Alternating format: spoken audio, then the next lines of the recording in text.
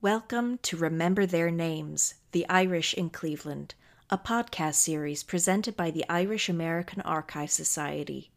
The Society is a non-profit organization whose mission is to research, present, and preserve information about the history of the Irish in Cleveland. Thank you for listening, and please enjoy. Greetings. I'm Margaret Lynch, Executive Director of the Irish American Archives Society.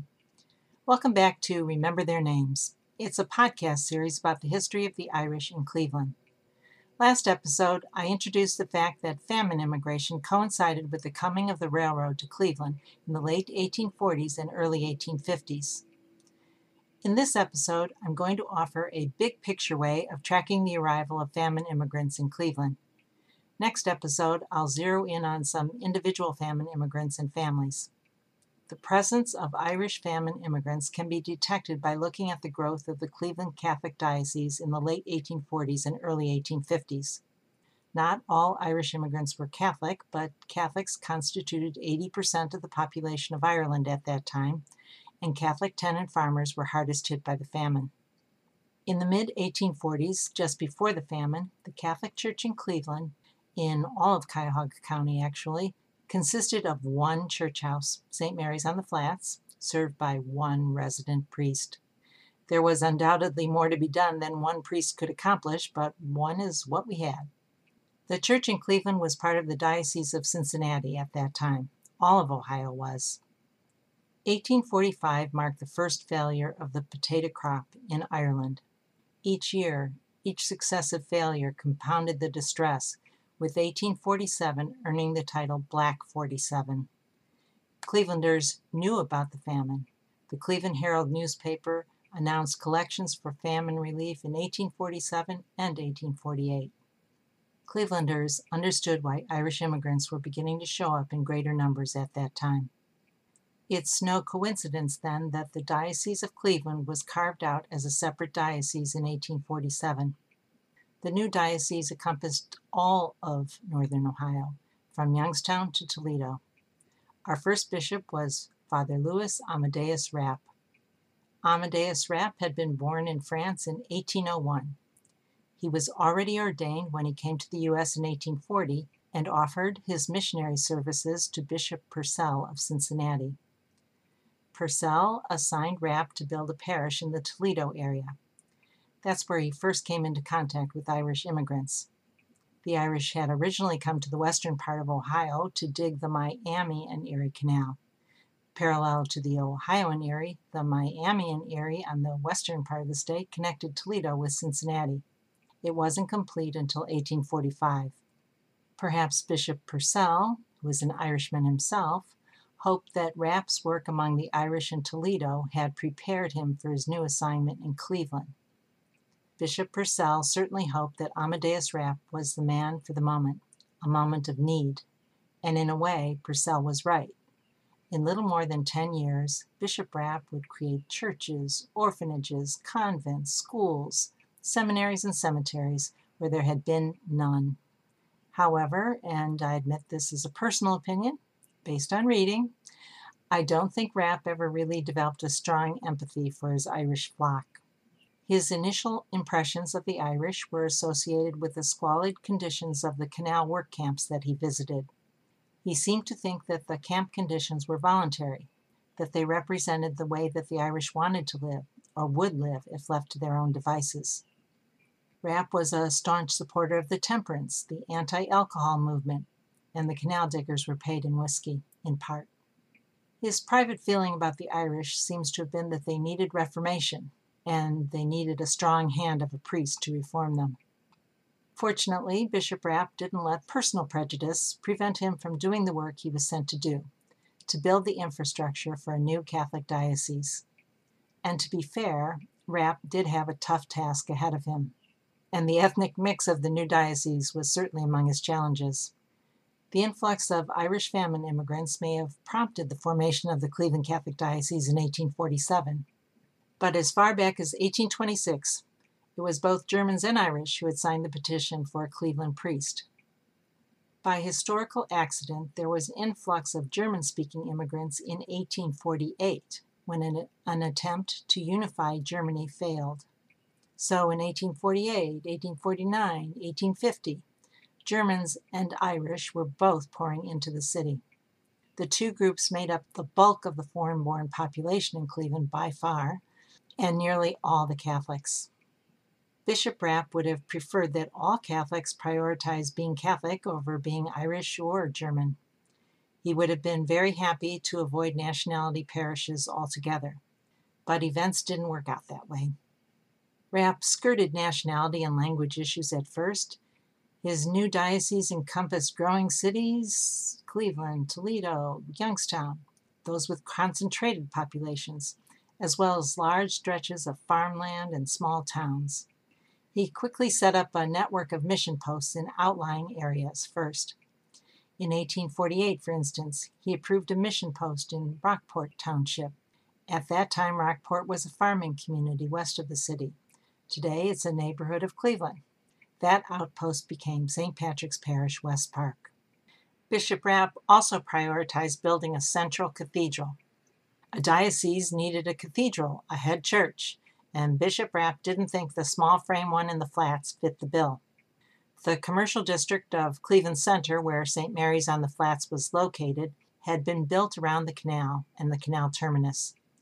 The canal was still operational in 1848, but the coming railroads were already signaling the demise of the canal economy. Cleveland Center was a landlocked peninsula, today's Oxbow Bend, and didn't have the open space needed to accommodate a railroad terminus, so it couldn't be the center of the railroad economy. It was grimy and crowded with warehouses, machine shops, and foundries. Early back, the 1796 surveying party had laid out Public Square as the city's center on high ground on the east bank of the river.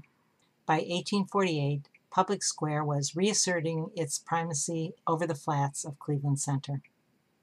In an earlier episode, I mentioned that Father Peter McLaughlin had been removed as Cleveland's resident priest in 1846. McLaughlin was accused of squandering money on a piece of property at the corner of today's East 9th and Superior. But a few short years later, with the coming of the railroad, and thanks to those famine immigrants and German 48ers, the city was expanding rapidly. Cleveland's population almost tripled between 1840 and 1850, from 6,071 to 17,034. To Bishop Rapp, East 9th and Superior looked like a fine location for the head church of a new diocese. Work began on St. John's Cathedral in 1848. It was dedicated in 1852. With mission outposts and a cathedral checked off his list, Bishop Rapp turned his attention toward establishing parishes. As far as the story of the Irish is concerned, he focused first on two population centers that were just outside the Cleveland city limits at that time: Ohio City to the west and Newburgh to the south. As it happened, commercial and early industrial activity was attracting Irish immigrants to both areas in the early 1850s. The two new parishes, St. Patrick's on Bridge in Ohio City and what would become Holy Name in Newburgh, were visible markers of the growing Irish presence in this area. Ohio City commanded attention first. The west bank of the Cuyahoga River, where it was located, was not included in the original surveyor's plan for Cleveland because the area west of the river was at least nominally under the control of native tribes when the surveyors arrived in 1796. However, one Connecticut family soon acquired vast tracts of land on the west side, where Ohio City was incorporated in 1836. In the early 1850s, Ohio City was prospering. Railroads and shipbuilding yards were springing up on the west side of the river near the river mouth. Ohio City Catholics wanted their own parish. There was some initial back and forthing and masses set in temporary locations, but in 1853, Bishop Rapp officially approved the formation of St. Patrick's Parish. It was to be situated on Bridge Avenue near Fulton, a prime location. Fulton was one of the main spokes leading into the city center that developer Josiah Barber had originally laid out at Franklin Circle. By 1853, Bishop Rapp had managed to wrangle an experienced priest from the Cincinnati bishop, so he had a man to put in charge of the new parish. Lucky for all concerned, that priest was none other than Father James Conlin, friend, and classmate of Father John Dillon, who had been the first resident priest in Cleveland. Father Conlon was born in 1801 in County Leitrim, Ireland. He began his studies for the priesthood in Ireland, but was ordained in Cincinnati in 1834 by Bishop Purcell. Conlon was stationed at first in Mahoning Valley, but was sent to Cleveland in 1850 to serve as Bishop Rapp's Vicar General, or Chief Assistant. Bishop Rapp did trust Conlon and had enough else to worry about, so he more or less left Conlon on his own. Father Conlon asked for a young relative, Father James Vincent Conlon, to join him as an assistant at St. Pat's. That was approved. The priests treated their congregation like family and were beloved. Ohio City was annexed to Cleveland in 1854, and Old Father Conlon, as they called him, was the unofficial dean of all Cleveland's Irish priests in the 1850s and 1860s. He often took pride of place at St. Patrick's Day celebrations and other community events across the city. Old Father Conlon built 2 school buildings and started building a church, the church that still stands today. According to his plain dealer obituary in 1875, he was, and I quote, a warm-hearted, genial, kindly disposed gentleman, an earnest, zealous priest, and his memory will be deeply cherished by all who ever knew him, end quote. His funeral procession from the cathedral to St. John's Cemetery was so long that the front of the line arrived at the cemetery 3 miles away before the end of the line had even left the church. As I mentioned in an earlier episode, Father Conlon's imposing monument stands near the entrance to St. John's Cemetery on the right-hand side. While Bishop Rapp was giving the green light to St. Patrick's on Bridge, the Germans were pressing for their own church. The bishop allowed a German priest to offer a German language mass at St. Mary's on the Flats starting in 1853. But Germans were not living in or near the Flats. They wanted a church in a more convenient location, they said. In 1854, property was purchased for St. Peter's at East 17th and Superior. Soon after, West Side Germans clamored for work to begin on their own church, a church on Carroll Avenue near Lorraine. It would be called St. Mary's. St. Peter's was 8 blocks from the cathedral, and St. Mary's was even closer to St. Pat's. Rapp was effectively signaling that he was not going to fight the concept of nationality parishes. In the 1850s and for the next decade or so, nearly every new church was identified either as a German-speaking parish or an English-speaking parish, and English-speaking was code for Irish. From this binary perspective, both the cathedral and St. Pat's Bridge effectively functioned as English-speaking parishes, even if that hadn't been the bishop's original intent. With the Germans and the Irish covered on both the west and the east sides, Bishop Rapp turned his attention south to Newburgh.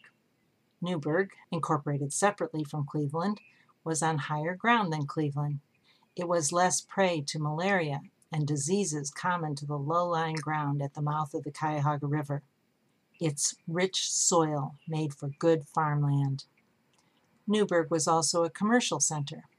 Since 1799, a waterfall on Mill Creek, a Cuyahoga tributary, had powered a sawmill, a carding mill, and a flour mill. The canal ran through Newburgh, as did a main coach road, today's Broadway. And in the early 1850s, the Cleveland and Pittsburgh Railroad cut through it as well. Newburgh was about to become a major player in the iron and steel industries, but that hadn't happened yet in 1854. That's when Bishop Rapp agreed to a Newburgh parish. It was originally going to be called Holy Rosary. At first, the parish was more of a mission outpost. Rapp had founded a seminary in Cleveland in 1848. There were Irish-born priests in the pipeline, but the first class hadn't graduated yet. In the meantime, Rapp had recruited priests from his native France and from Germany. Rapp and some of the European recruits said Mass from time to time in the homes of the mostly Irish Newburgh Catholics. The obituaries of Holy Name parishioners John Potts and John T. Byrne both recalled that their families hosted Mass before a church was built in Newburgh. Holy Name Parish would get on a stronger footing after the iron rolling mills opened in Newburgh in 1857 and after Father Joseph Gallagher was put in charge of the parish in 1870. But that's a story for another time. Today, I help you remember the name of the first pastor of St. Patrick's-on-Bridge, Father James Conlon. He was a steady and sympathetic shepherd that the famine Irish needed. Thanks so much for listening. I'm Margaret Lynch of the Irish American Archives Society. Have a great day. You've been listening to Remember Their Names, The Irish in Cleveland, a podcast series presented by the Irish American Archives Society of Cleveland. Find out more about the Society or get in touch at irisharchives.org.